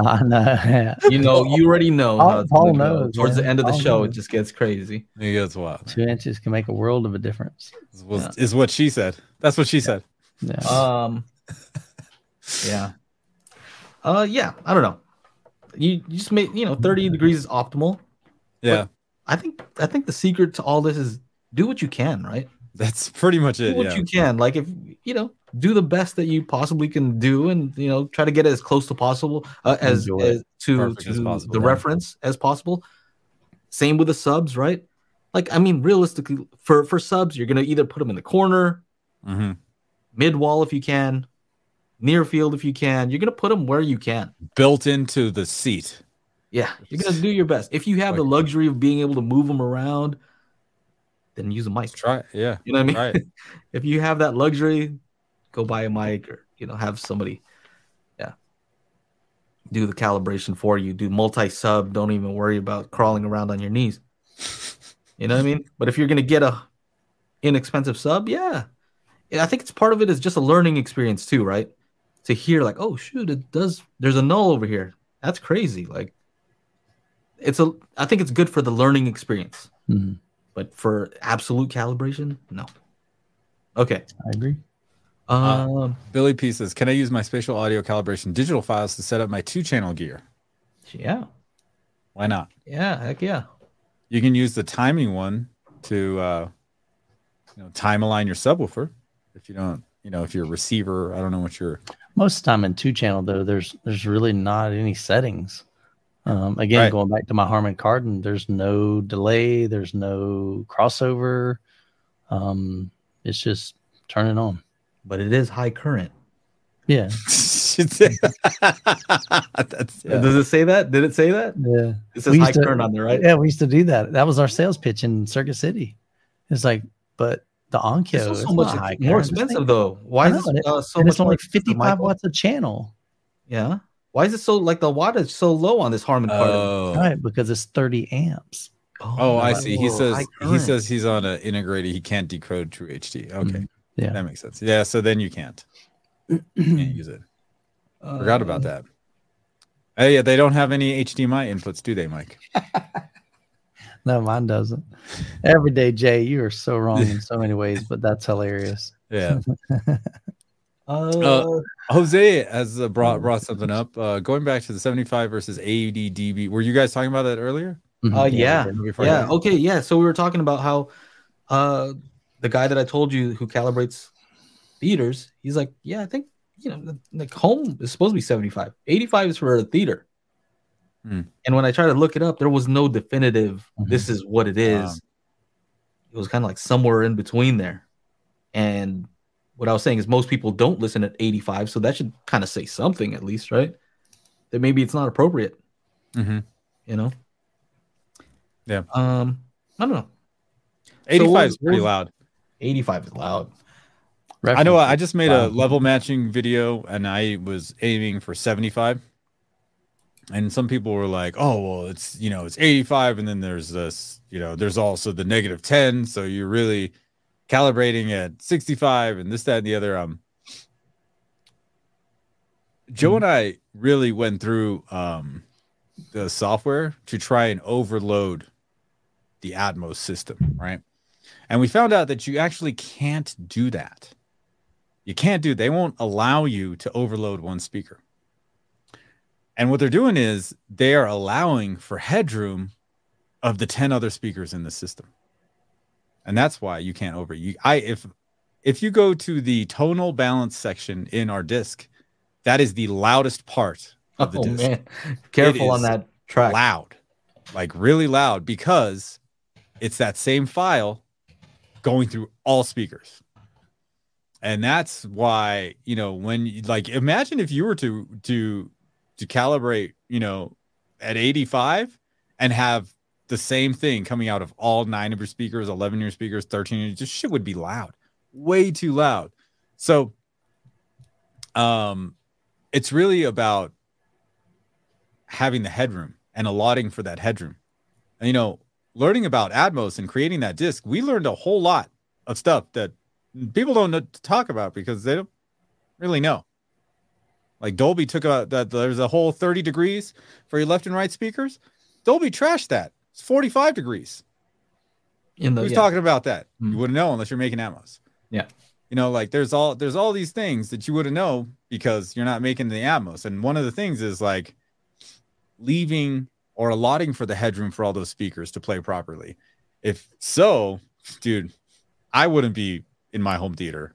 If I had a regular home theater, I wouldn't be calibrating to 85. Like that would, even in a dedicated space, like it's loud. I have to use my ears. Spent 6-7 hours DJing this weekend. I gotta keep these these puppies running good. I'm not going to be out here calibrating one speaker to 85 dB. And when 7 speakers come on at the same time with the same volume, then what? Then you're screwed. Yeah, for sure. Got to protect your hearing. For sure. Let's see what else. What else you guys got going on? You have any other reviews? I know I need to catch up on a bunch of reviews. I have so many reviews I need to catch up on. Horrible. Yeah. I feel bad. You ever start feeling bad? I'm starting to get emails like, "Hey man, I sent you this thing." The companies have been great. They don't. A year ago, I'm like, I don't know if they forgot. A year ago. Yeah. No, like I'm like, dude, I can't even say that you are absolutely right. You're on the list. I just forgot where I put that list. But there also wasn't a deadline. The list has right. grown. If you give me a deadline, I'll make it on time. Yeah. But if you just leave it open, or you throw some money, Yeah, so I'll make do it that. happen, You can up the priority. I'll bump you up further on the list. Yeah. What else? Yeah. So you guys, what do I have? I told you about the RSL stuff. Got some RSL stuff. I got some ELAC subs. Lots of subs. Yeah. Subs. I saw your photos. What else? I got too much stuff. How about you guys? Anything exciting? You have that Martin Logan shirt on, Michael. You have a Martin Logan thing coming up soon? No, they're going to be at M-Wave though. Yeah. They're supposed to send me the new motion series, but I hadn't heard anything. But I'm so behind on everything. I'm not following up. It's like if it comes, great. If it doesn't, I've got some. I think 3 speakers and a subwoofer coming tomorrow. No, I'm sorry, 3 speakers and an AVR arriving tomorrow from Definitive Technology, and I think they're sending me a Denon receiver. And then I've got a AVM 70 to do from Anthem. I've got the Zapiti. I have. You got a lot of work to do. Okay. Yeah, I got a whole. And by the way, if you notice, so like Michael, just to let you know, if anybody's like, oh, Martin, he's shilling for Martin Logan. You know what? He would wear that shirt if it said Sova Baton. Yeah. Sova Baton. Yeah. Here's the thing: if it's comfortable, that's all. I mean, I like polos, and here's why I wear polos, because it's easy to clip on the mic right here. Yeah. So it's hard for me to do a t-shirt and clip it up here. So so don't ever say, oh, look at this. So you give them a nice gray shirt, something kind of comfy. Yeah. So here's what I do. We're on a meeting. Any company. Shout out to any company who wants Michael Youthman to I don't care, man. Send them a shirt. It's true, because like we're in a meeting like this right here, and I'm talking, Joe works for Martin Logan. I'm like, Joe, man, dude, I like that polo, man. How can I get one of those? Oh, just send me your address. I'll send you one. Sweet. Next week, I'm on a call with Perlison. Dude, I was at Cedia, and I told Eric, I said, Eric, dude, I love that shirt, man. That's rocking, man. How can I get one? He's like, oh, just text me your address. I'll send you one. So, heck yeah, man. I'm hitting them up. These companies were smart. They would just be sending out shirts. Like, send them there, all of us, man. Shirt size. Yeah. Youth, man. This is his shirt size. That's right, man. Preferred colors. Hey. Yeah. He'll be wearing Valencia. He'll be wearing whatever. Hey, we need to send. We need to send Mike a SACT polo. That's right, dude. We need to get some shirts made. Send them to Michael. Spatial group shirts, yeah. He don't wear hats. He wears beanies. Yeah, the beanie just boom right there. Beanie. Spatial CD. Yeah, I can guarantee that would be terrible if I said it, but I'll probably say it anyway. Probably the Sofa Baton t-shirt will be better quality than the remote. The remote. So wait, no. Oh, there's a good one. Perlison T, 10K. Oh yeah, there you go. That's right. You gotta spell it right though. Yeah. Perlistian. That's how Gene pronounces it. Perlistian.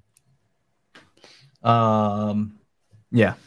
So I don't want to hear that. I'll wear that too, probably. Pretty cool shirt. Yeah, it's honestly, it's probably the softest polo I own. It's actually porish, and when you take it off, you can look at it through the light. And you can see like all the pores, so it breathes really, really well. What do you got on right there, Chana? It's really nice. Somebody was saying that you look good in salmon. I think it was Keeping Up with the Joneses. The Daft Punk. Yeah, there you go. shirt thing.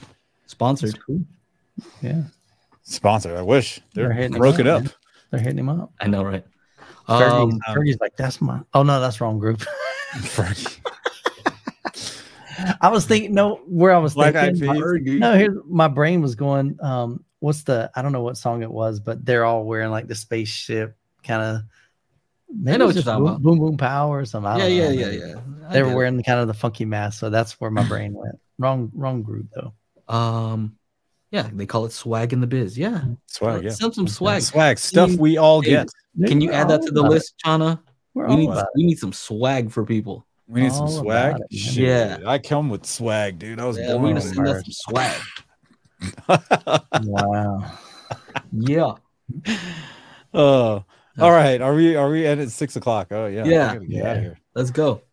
All right, ladies and gentlemen, thank you so much for hanging out with us here at the Daily Hi-Fi Podcast on the Daily Hi-Fi YouTube channel. If you're new here and watching on the replay, make sure to subscribe up, hit your notifications so that you get notified when we go live.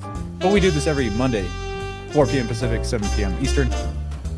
On behalf of myself, Michael, Joe, see you.